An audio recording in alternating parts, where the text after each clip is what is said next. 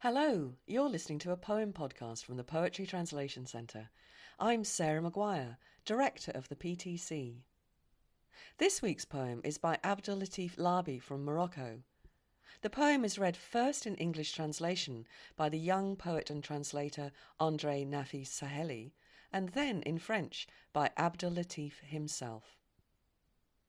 If you've enjoyed this recording and would like to find out more about Abdellatif Laâbi and all the other poets we've translated, please visit our website www.poetrytranslation.org. The Elegant Sufi. When the Sufi discovered English wool, cashmere, and silk scarves, he tore off his coarse woolen robe and said to himself, "I'll feel more comfortable wearing these cloths. They will make my genuflections more graceful.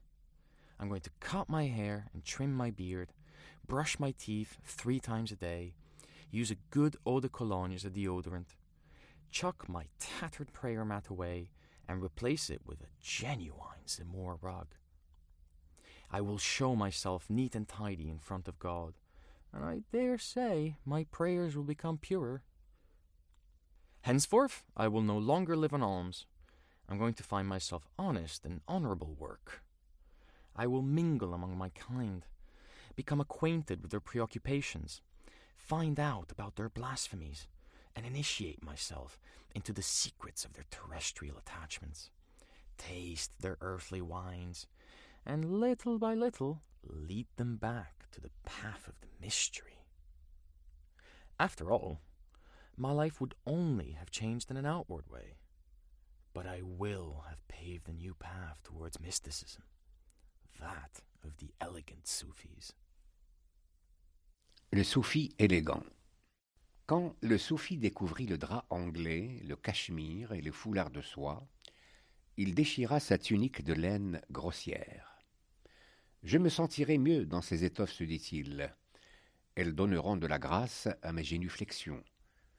Je vais me couper cheveux et barbe, me brosser les dents 3 fois par jour, utiliser comme déodorant une bonne eau de Cologne, jeter aux orties ma natte pourrie et la remplacer par un vrai tapis Zemmour. Je me présenterai net et propre devant Dieu, et m'est avis que mes prières gagneront en pureté. Dorénavant, je ne vivrai plus d'aumône. Je vais me trouver un travail honnête et d'un rapport honorable. Je me mêlerai à mes semblables, connaîtrai leurs soucis, apprendrai leurs blasphèmes, m'initierai à leurs amours terrestres, goûterai à leurs vins terrestres, et peu à peu les ramènerai sur la voie du mystère. Au fond, ma vie ne changera que de forme, mais j'aurai inauguré une nouvelle voie mystique, celle des soufis élégants.